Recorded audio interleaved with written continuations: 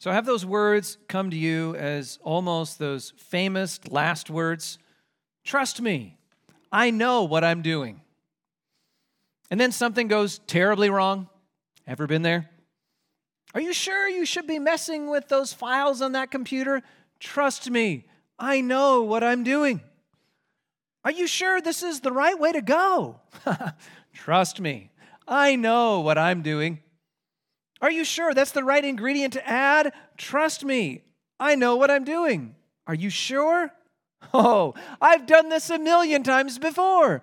Trust me, I know what I'm doing. And then the computer crashes, becomes a brick of no use whatsoever. The car doesn't start as you remove that thing out of it and tried to put it back. The cake was ruined. You're lost and you have no idea where you are because you took a wrong turn.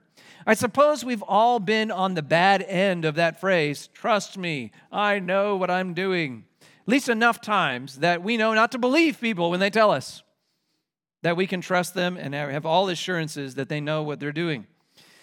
And yet this very morning, as we turn to this text, the Lord calls to his people and he says, trust me, I know what I'm doing. That he has a plan. And he's working it out in his perfect timing and way, such that then the call for us as a people of faith is to, of course, trust, to obediently trust this word, walking in faithfulness. So as we turn to this text, we are reminded that we are called to this, trust. Namely, trust that God knows exactly what he is doing always. Always knows what he's doing. Because he will always be faithful to his people. He will always be faithful to his plan. He will always be faithful to his promise. And so the call is for us to trust him. Because he knows exactly what he is doing. Trust him. He knows. And what unfolds then in these 4 scenes that fall out of this text of the next 3 plagues are really 4 reasons that we can trust him because he knows what he's doing. And in the first place, we see that the Lord knows first how to make distinctions. The Lord knows how to make distinctions. This is in chapter 8, verses 20 to 24 of Exodus.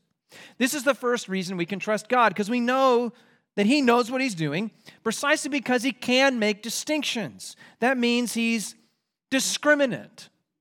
Now that might scare us at first. He discriminates? That doesn't sound so good. But discrimination, in one sense, is necessary if we know what we mean by it. That, in other words, God is discerning. He doesn't see all things the same. In other words, he's not careless. He's not indiscriminate. He makes distinctions. Now, with that, we left off last time, and we saw the first third of the 3 plagues. I know there's 10 plagues, and you can't divide that in threes. But you take the first 9, and they come in a wave of 3. And we see that with the first third we looked at last time. But now we looked at the next 3. The first third, we saw that God is a judge. This was the key theme that surfaced out of this text. But now as we turn, we discover in the next 3 plagues, 4, 5, and 6, that his judgment is very controlled. It's very purposeful. It's applied with very precise, fine distinctions. He's in perfect control of his judgment. Such that the next cycle of plagues continues in the way really the first 3 began. That is, the Lord calls Moses to go visit Pharaoh, and he does so early in the morning, first thing. And just like last time of the first plagues, he comes in the morning at the waters to give God's message of warning to Pharaoh. And it starts here in verse 20. Then the Lord said to Moses, "Rise up early in the morning, and present yourself to Pharaoh as he goes out to the water. And say to Pharaoh, thus says Yahweh, the Lord, let my people go, that they may serve me. Or else, if you will not let my people go, behold, I will send swarms of flies on you, and your servants, and your people, and into your houses. And the houses of the Egyptians shall be filled with swarms of flies, and also the ground on which they stand." Ugh. That sounds horrible. The first plague against Egypt was how these Nile waters were going to be turned to blood. And then you had frogs. You had bunches and bunches of frogs everywhere. And then that was followed by gnats, which I'm sure were quite annoying. Then all of these judgments, why were they coming upon Egypt? Namely because Pharaoh wouldn't obey God's word. And for that, judgment was coming. He wouldn't obey God's command, let my people go. And so for saying no, Pharaoh is now paying the price. Such that God comes with this threat of another plague, but this time it's flies. Swarms of flies. Actually, the Hebrew is not so specific as to the kind of insect is here. It's just swarms of insects. And they're everywhere. The whole place will be overcome with probably flies among them, such that you cannot escape them. Of course, you're outside, there's flies everywhere. You run inside, and there's flies everywhere. You go up, there are flies. You go down, there are flies. You go high, you go low, flies are everywhere. They're in your shoes, they're in your hats, they're in your food, they're in your closets. You can't get away from the flies. Okay, it's a new plague, but kind of the same story that we'd kind of seen thus far through the plagues in Exodus, until the Lord reveals a new component to this message to Pharaoh. Look at verse 22. He says, so this is the Lord instructing Moses to instruct Pharaoh, but on that day I will set apart the land of Goshen where my people dwell, so that no swarms of flies shall be there, that you may know that I am Yahweh. I'm the Lord in the midst of the earth, or you could translate the midst of the land, that the Lord is here. Here's how you're going to know I'm here. He says, verse 23, thus I will put a division between my people and your people. Tomorrow this sign shall happen. So here's what's new. Here's the new component that we're hearing with these plagues in comparison to the first three that we already considered. But on that day, he says, I will set apart, I will make a distinction. I will set apart the land of Goshen. Other translations have it, I will mark off Goshen. It will be set aside. Another translation has deal differently with Goshen. In other words, he's making distinctions. He's making a difference. And why? What's so special about Goshen? But the Lord says, it's where my people live. Where my people live, he says. The Israelites live in Goshen. That's a section within Egypt. That's where my people are. And so it's going to be a different place. That is, it's not so much about the land itself, but it's about the people that live there. Verse 23 again. Thus, I will put a division between my people and your people. So see this. There's a difference in the Lord's mind between the Israelites and the Egyptians. Yes, they are all his creation. He made them all, but he does not see them the same, and he does not then treat them the same. Again, because look at verse 23. Thus I will put a division between my people, the Lord says, and your people, Pharaoh. In that way, Pharaoh has some people, but Yahweh has some people. Between all the people that live in Egypt, only some are God's people. That is, they have a special relationship, and so then a commitment and affection that God has for them, because they are his. They belong to him. And on account of that affection, love, choosing, and difference, it would not be right or fair or good for him to treat the Egyptians just as he does the Israelites. He makes distinctions. There's a difference. Do you remember as the way the Lord reframed the covenant for them? This kind of covenant commitment? When he says, you are my people. It's back there in chapter 6, verse 7. He was reaffirming this promise and commitment the Lord has to the Israelites. And he said this. He said, of course, I'm going to redeem you with an outstretched arm. I'm going to bring you out of Egypt. But he says this in Exodus 6, 7. He says to the Israelites, I will take you to be my people, and I will be your God. And you shall know then that I am the Lord your God who has brought you out from under the burden of the Egyptians. The Lord he seeks to be known as a God who makes a difference, who makes distinctions, and has a particular people for himself. That's how you will know he is God. But when we looked at this verse, when we started studying through it back in Exodus 6, we noted how that verse 7, it rings like our marriage vows, doesn't it? Again, I will take you to be my people, and I will be your God. We start to see then, if we think through this like a parallel like marriage, where God has a special commitment to his bride, I think we can excuse him for being so discriminatory toward his bride. Because, of course, think through the alternative. What should you tell a married man that says, I love all people, especially all women, and I love them all the same. I love my wife. I love my neighbor's wife. I love my brother's wife. I love the wife down the street, and I love them all the same. I mean, what would you say to that man?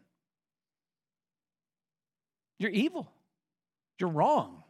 You're adulterous. You're unfaithful.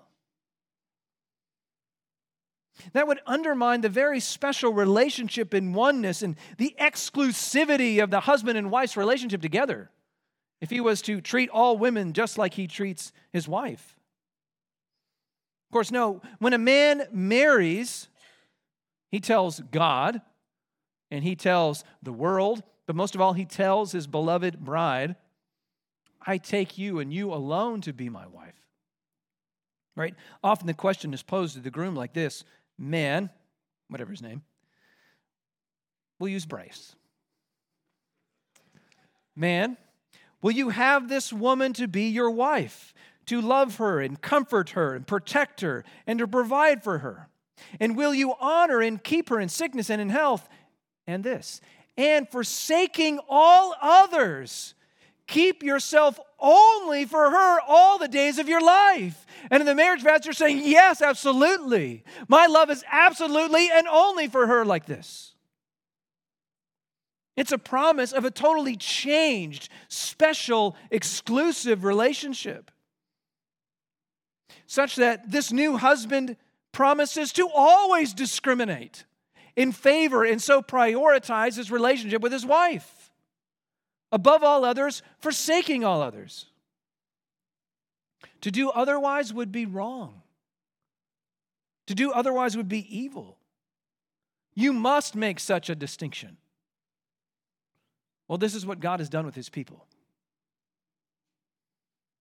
He weds them. It's often the picture in Scripture. He marries them. He calls them his own. He prioritizes them. He chooses them. He sets his commitment, love, affection on them. In the end, this proves this marvelous picture of that doctrine of election, doesn't it? Where God has chosen for himself a people that will be forever his, that he's committed to them above all. And because they are his, because he has chosen them, set his love upon them, he comes for them. And he comes to save them and rescue them. And we see that pictured with Israel, but of course it's most of all put with the church. And you see this come together in this analogy, of course, from the commands that Paul gives to husbands when he says this, Ephesians 5:25, husbands, love your wives. And the idea is with an exclusive love, as Christ loved the church. And so what did he do? He gave himself up for her. His love, his favored one, his bride, the elect of his church, he gave himself for her. Such that, of course, there's a sense where God's love is very broad. He loves everybody. That's a general love. He sends the rain and the sun to go down on the righteous and unrighteous in this world. That's a sign of his general love. He tells us to love your neighbor as yourself in this very way, but do not love your neighbor's wife as your own. That's a entirely different story. That is, God too has a special love, a heightened love and commitment for his people, one that gives up his own life for his love, his church, those who trust in Christ, those he has redeemed, such that he would not dare treat them the same. He called them, he claimed them, he's taken responsibility for them, for their very souls to save them. And furthermore, he even works all things together in his providence and control to make sure his chosen ones, his bride, come to faith, trust in Christ, and then even he strengthens them to keep the faith all the way to that wedding day, the wedding of the Lamb. Because this God knows what he's doing, because he knows how to make distinctions, that means in the particular snapshot of your life, no matter what is happening, if you're in Christ, this means you can trust him. He knows what he's doing. He also knows how to spot compromise. Why can you trust the Lord who knows? Because he knows how to spot compromise. He does not compromise. And he calls us to not compromise either. And yet, this is precisely what Pharaoh wants to do. As we look back now to chapter 8, verse 25 and following, he's going to try and negotiate, but in that way, trick God. Dupe him. So, if you recall, after the second plague came, Pharaoh had enough, and he calls and asks Moses for help. And so, similarly, now as we come to the the fourth plague and the fruits of it, he's come and asking Moses for help. This fourth plague, the swarm of insects, again, probably flies, but Pharaoh's had enough, and so he's desperate. And so he's willing to go into negotiations about this whole thing, about God's people leaving and going to worship the Lord. And right off the bat, Pharaoh's so desperate, he makes a huge concession. So here it is, 8:25. Then Pharaoh called Moses and Aaron and said, okay, go sacrifice to your God within the land. That is, maybe I'm not going to let you leave, but I'll let you worship your God. You just have to do it in Egypt. You can worship, you just can't leave. But of course, that's not what God asked. That's not what God commanded from the beginning. He called Pharaoh to let God's people go, even on, in particular, it mentions a 3 days journey. And even as God mentions this 3 days journey, the point is not a literal 3 days wandering off into the wilderness. What's the point? God knew, Moses knew, even Pharaoh understood. When you leave for 3 days and you can't be seen, you're not coming back. They all understood that this was what was being commanded. And it's so then they could serve the Lord freely without the eye of Pharaoh overlooking them, watching them. But the point is, the call was not for them to go worship the Lord in Egypt at all. They were called to leave. And so Moses, even as Pharaoh tries to negotiate, Moses doesn't accept the counteroffer. God in this way does not negotiate. Verse 26. But Moses said, it would not be right to do so. For the offerings we shall sacrifice to the Lord our God, they are an abomination to the Egyptians. If we sacrifice offerings abominable to the Egyptians before their eyes, will they not stone us? Now this is first a very polite and reasonable objection about why they shouldn't stay in Egypt to worship the Lord. Your people are going to hate it. They're going to be offended by what we're doing. The Egyptians are going to try and stone us, perhaps. And this actually proves true. It was actually about 1,000 years later in Egypt.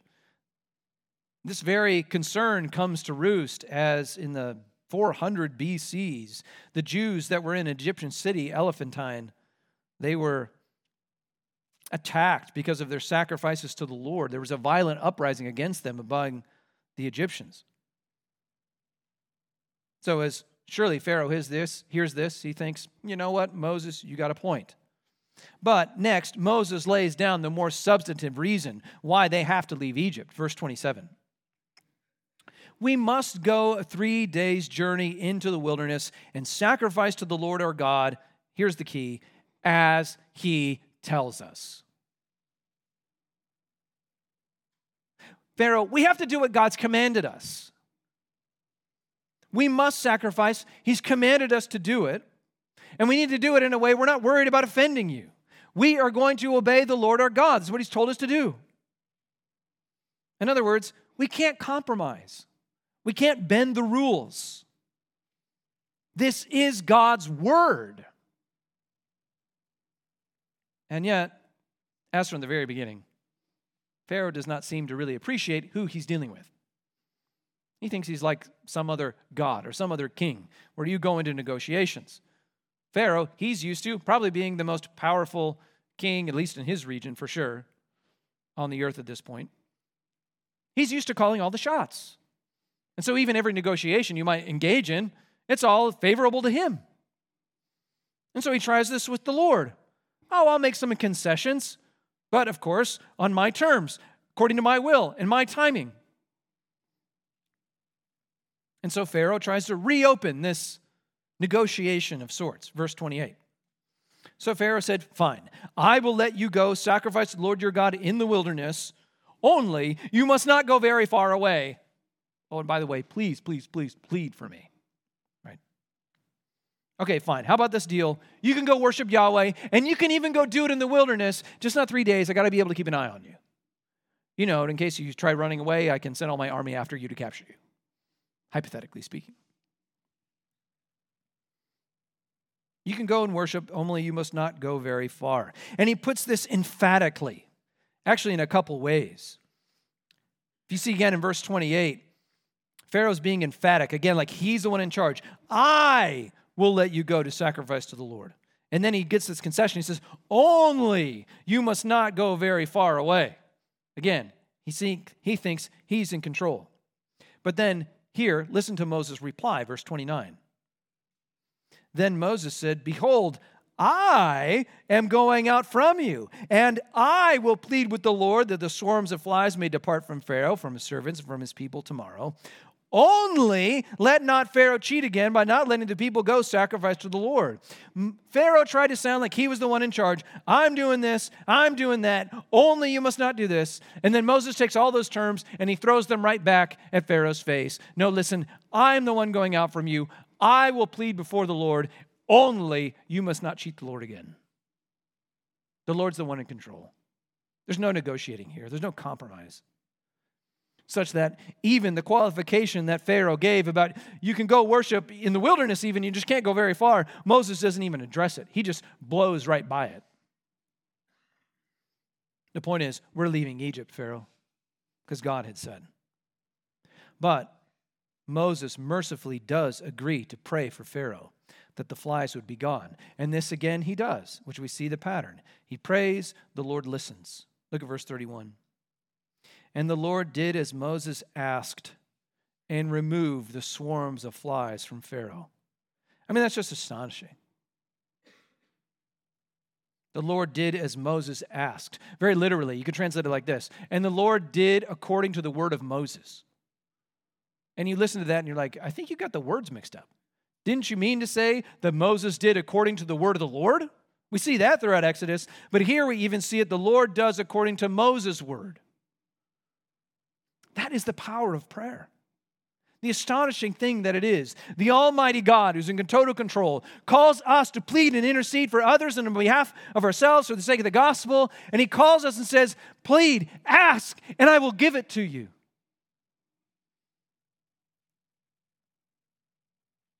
What power is at hand and we leave it laying aside? That's astonishing. But what also is astonishing, the effect of this prayer. Removed the swarms of flies from Pharaoh and from his servants and from his people, such that at the end of verse 31 it says, not one fly remained. Again, that's incredible. I mean, think of armies, millions, probably more flies everywhere you go, and not one is left. You know, like that one fly, it's not even there. And when I mean the one fly, you know, you're got your cup of coffee, you got your pumpkin pie, because 'tis the season, right? And you're sitting there in your living room by the fire, and there's just that one zzz, zzz, yeah, yes, thank you. And it makes that sound. As it lands on the lamp or whatever, drives me crazy. No, not even that one's there. Gone. How? The gracious intervention of God. That's the only explanation for this. God is at work. And yet, verse 32, Pharaoh went back on his promise again. He didn't keep his end of the bargain. And that's always how it works. The world tries to negotiate with God, tries to negotiate with God's people, call you to shade His word, compromise His word. They give you promises instead of His word. And then they don't keep their end of the bargain because they can't. Such that, think of this. When the world tries to negotiate with you, think, lead you away from your full commitment to Christ. In other words, lure you into compromise. When the world is trying to lure you into compromise, first just ask yourself this question. Whose promise, whose word is more reliable? Whose word is unchanging? Whose word is inalterable? Whose promise is proven? Whose word is sure? The world's or the Lord's? Or whose promise is far more shifty, far more unclear, far more cheating, hidden, ambiguous, broken, always changing the terms, always altering and moving the goalposts? Whose word is like that? The world's or the Lord's? And one of the chief ways the world will dupe us is to not outright reject His word and throw it away, but just to shade it, compromise it, dilute it. And so your commitment to Him. As one pastor pictured it, it's like this. The world calls out and says, worship God, sure, go sacrifice to the Lord. Just don't take it too far. Just keep it 1 hour on Sunday morning. That's all God needs. That's all He wants. Worship God, but let me have your children. Don't push your religion on them. Worship God, but leave your possessions out of it. They're for you to enjoy and use all for yourself. But brothers and sisters, hear this. The Lord does not compromise His word.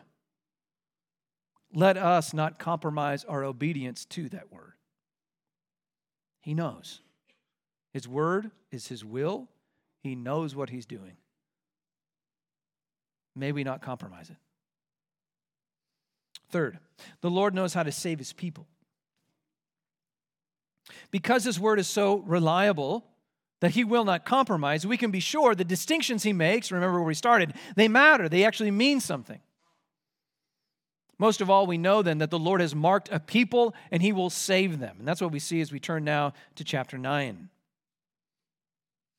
This truth presents itself as the next plague comes upon Egypt. But again, it only comes upon Egypt. Let's look at verse 1. The Lord gives a warning before He gives the judgment. Then the Lord said to Moses, go into Pharaoh and say to him, thus says the Lord, Yahweh, the God of the Hebrews, let my people go that they may serve me. For if you refuse to let them go and still hold them, behold, the hand of the Lord will fall with a very severe plague upon your livestock that are in the field, the horses, the donkeys, the camels, the herds, and the flocks. I find it striking that earlier, remember this, as the gnats came at the end of the third plague and we cued the magicians again, what did they say when they saw all the gnats and they couldn't make them? What did they tell Pharaoh? This is the finger of God. Pharaoh, you're messing with the wrong God right here. And now God says in verse 3, the hand of the Lord will fall with a severe plague. I'm bringing all 5 fingers to this one, guys. It's getting worse. He's adding the force and severity. It's building. But again, here, verse 4, the Lord adds this. But the Lord will make a distinction between the livestock of Israel and the livestock of Egypt, so that nothing of all that belongs to the people of Israel shall die. He's going to make a distinction, and it's going to mean the salvation and preservation of His people and what they have. The God is in control. He knows how to save His people. This strike was very intentional. It was being applied in a very specific way. This was not a coincidence. This was not blind fate. This was not some indiscriminate virus, a bacteria, or an infection. This was the very hand of God, a hand that knows where to be placed.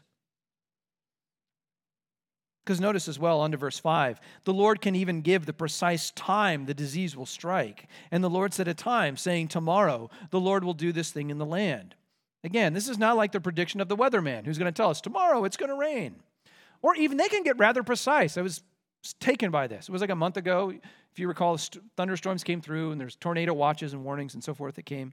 And I turned up the news, and I was watching the weatherman, and he's able to chart the storm and tell us where it's going to be at 3 o'clock. And at 3:15, it's going to be on that road. And at 3:25, it's going to be onto Hull Street and so forth. And it was giving this what is a prediction, this educated guess. Because you can chart the wind speeds and figure out where it's going to go or predict it. But the point is, the weatherman doesn't control anything. What does he do? He guesses and he reports at the weather. Not this plague. They come like clockwork. Why?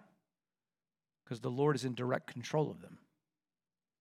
Tomorrow the thing's going to come in the land. And because of his direct control, verse 6, and the next day the Lord did this thing, and all the livestock of Egypt died, and not one of the livestock of the people of Israel died. Coincidence?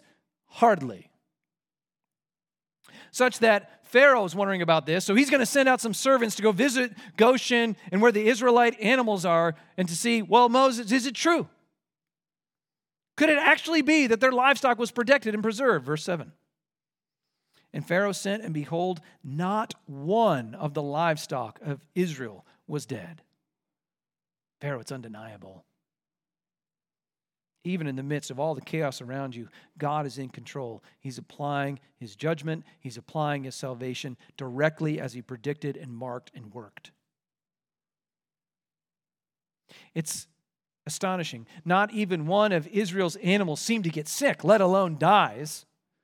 It's like they had a divine immunity, the super vaccine against this pestilence, this actual plague.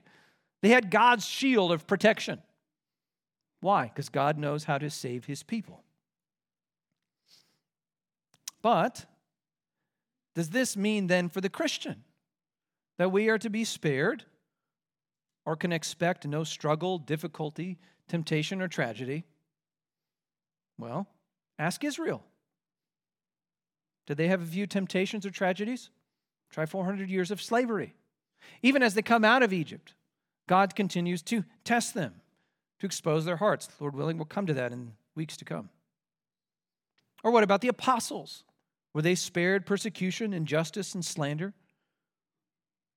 Or the Christian martyrs, of course. Were they spared trouble, prison, death? How about our very Lord as he came on earth? What was his life like? But by the end, characterized by suffering, grief, pain. How about the Christians you know that love Christ the most? What is exposed and showed in their love to you probably was how they handled all kinds of temptations, trials, and difficulties. We're seeing it now in our very body. So can you expect to be saved from all of those difficulties? No, of course not. Well, what is the point then? The point is God knows what he's doing. And he will even work all of those things for our salvation one day. Why? Because he knows precisely how to save his people. And in the end, he finally and fully will. And that's seen in two ways. That's seen, if we can talk about it first, in the immediacy of temptations and trials that come into our life. Even through those, the Lord knows how to protect us. He knows how to save his people. Even if he doesn't take you out of the trial, right? Seize this great promise. You know it. Seize it. Drill it deep in your heart. 1 Corinthians chapter 10, verse 13. No temptation, Paul says, has overtaken you that is not common to man. So temptation, trials coming. And he says, God is faithful, and he will not let you be tempted beyond your ability.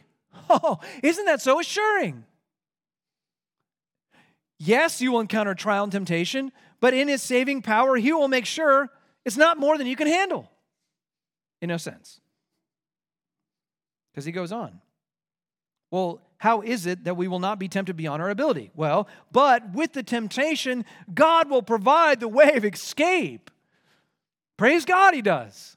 There's a way out of, instead of going into the temptation and falling, there's a way out of this. Except, unfortunately, for us, what we want is we want a ripcord. We want the eject button. Get me out of here. Way of escape means I press the button, God, and the temptation goes away. Well, here's what Paul says. But with the temptation, He will also provide the way of escape that you may be able to endure it. Sometimes the way He provides for us, the interesting way that it is not a way out or a way of escape out of whatever temptation or trial. It just might be the unforeseen, supernatural, spiritual strength to endure it, to stand under it and remain faithful. So that's in the immediacy of present temptations.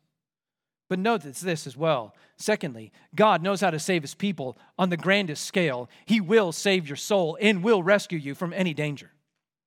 Even in the hardest trials of life, that is, a life's end, plagues, challenges, temptations, diseases, even in those, He will not leave you or forsake you. He will deliver you in the end if you are marked as one of His people, if you are in Christ. If you have joined yourself to Christ by faith, if you have turned from your sin, that is, if you have seen the reality that is, I'm a sinner and I'm worthy of hell and damnation.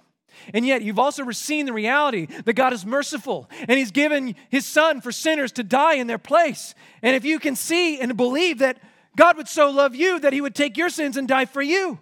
And if you would so then believe that you could be forgiven, righteous, and redeemed. And if that would be true, if that God would give up His Son to die and redeem you, then you can rest assured, brothers and sisters, that whatever trial, whatever difficulty, whatever challenge, and Paul will come up with his own list in Romans 8. He'll talk about afflictions, turmoils, persecution. And then he adds really plaguey sounding stuff like famines, nakedness, dangers, or sword. Whatever they are, you can rest assured because even if it takes your earthly life, it cannot take your soul. And it cannot separate you from the love of Christ. Whatever it is. No, rather, because of the cross, and if we are in Christ, we are assured of this, Paul says. No, in all these things, we are actually more than conquerors through Him who loved us. Why? Because what does death bring you? More of Christ. For I am sure that neither death, nor life, nor angels, nor rulers, nor things present, nor things to come, nor powers, nor height, nor depth, nor anything else in all creation will be able to separate us from the love of God, which is secured for us in Christ Jesus, our Lord. But with that too, He not only knows how to save His people, He also knows how to judge the wicked. Verses 8 to 12.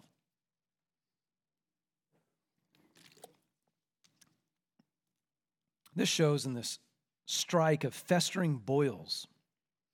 But like the third plague before it, now we're on to the sixth, there's no warning this time. Against a hard heart, Yahweh's judgment just keeps coming. Verse 8, and the Lord said to Moses and Aaron, take a handful of soot from the kiln and let Moses throw it into the air in the sight of Pharaoh. And it shall become fine dust over all the land and become boils breaking out in sores on man and beast throughout all the land of Egypt. And again, the plagues intensify. They're coming closer to home. Before we had their pocketbooks being struck as all of their cattle, their money, were falling over dead. But now it's touching them directly. These festering boils breaking out all over the Egyptians. Painful things, horrible things. So horrible that to find these Egyptian magicians resurface in the text, and they cannot come to the royal court to address Moses anymore about the issue. Look at verse 11. And the magicians could not stand before Moses because of the boils, for the boils came upon the magicians and upon all the Egyptians. And by implication, but not on the Jews. Evidenced here by Moses. He's walking around in Pharaoh's court, no problem. He feels great, even though he's in the midst of all kinds of disease. Moses is fine. Why? Because he's marked out as God's. He's protected by him. Pharaoh's sorcerers, on the other hand, also think of the sorcerers. They were also like the healers.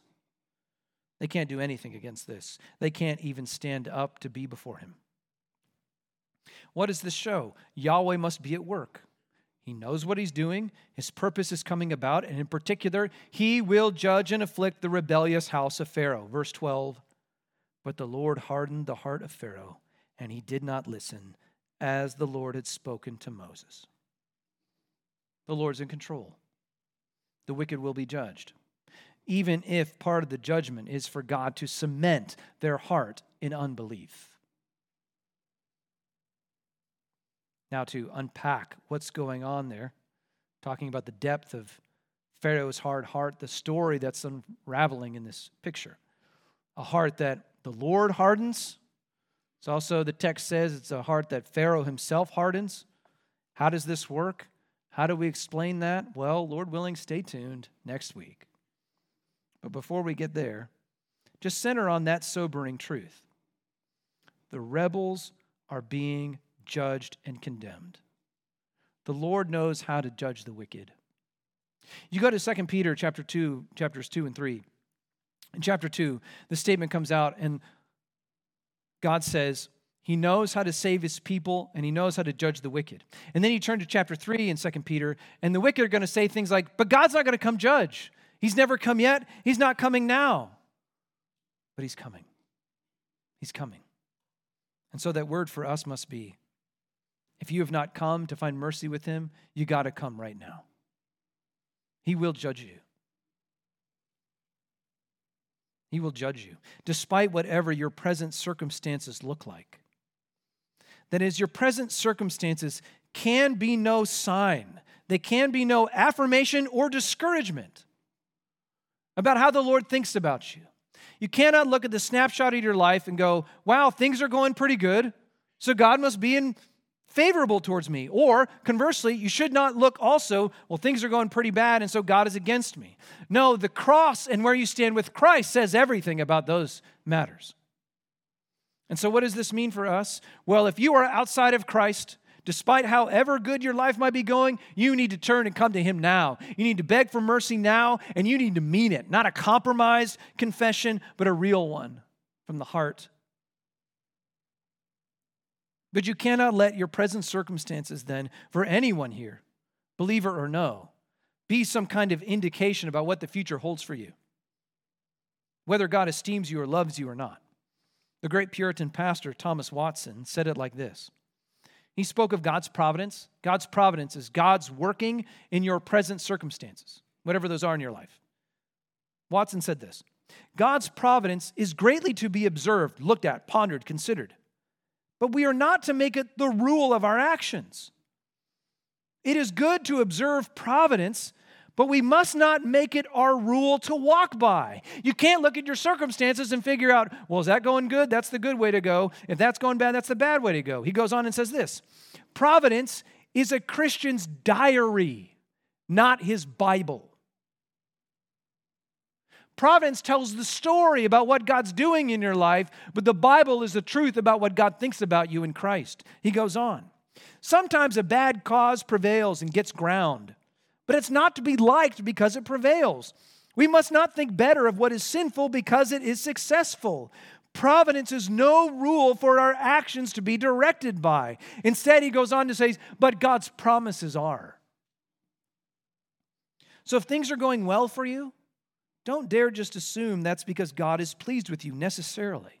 Because I can guarantee you by the promise and word of God, if you're outside of Christ, he is not. You might say, my relationships are going well. I've got what I want. I feel respected, affirmed. God must approve of me too. But again, if you're outside of Christ, be sure, judgment will come to you outside of Christ. But conversely, if you're in Christ, and even then things have been rather challenging in your life, stuff's going on with your health, your kids, don't let that be the lens for how you see whether or not God is for you or no. Only the cross can be that lens. That's the only way you can look and get a view on how does God think of you. It comes through the cross and looking to Christ. Only there you will see that God is for you, that full salvation is accomplished by Him. But again, as you go and look at the cross, and even there's a tale and a picture, isn't there, about present circumstance, but what is reality? For in the present circumstances, Christ died on the cross. It did not look like victory, but loss. I mean, what happened? A rescuer came down and He died. It looked like He failed. It looked like He was being cursed of God, smitten of God, forsaken by God. But the Lord knew what He was doing, didn't He? Because He was being forsaken that you wouldn't be. He was dying for your sins that you wouldn't have to die, but would have life. He died that we would be saved, spared, made His special people. That was all in the plan of God, all accomplished at the cross. Such that we read Isaiah 53:10, yet it was the will of the Lord to crush Him. That was God's plan. He has put Him to grief. And when His soul makes an offering for guilt, He will see His offspring, He shall prolong His days, and the will of the Lord shall prosper in His hand, all by the cross of Christ. The Lord knows what He's doing. He's saving our very souls for Himself. And so in the meantime, He calls us, trust me, and always look to the cross. Let's do that now as we pray.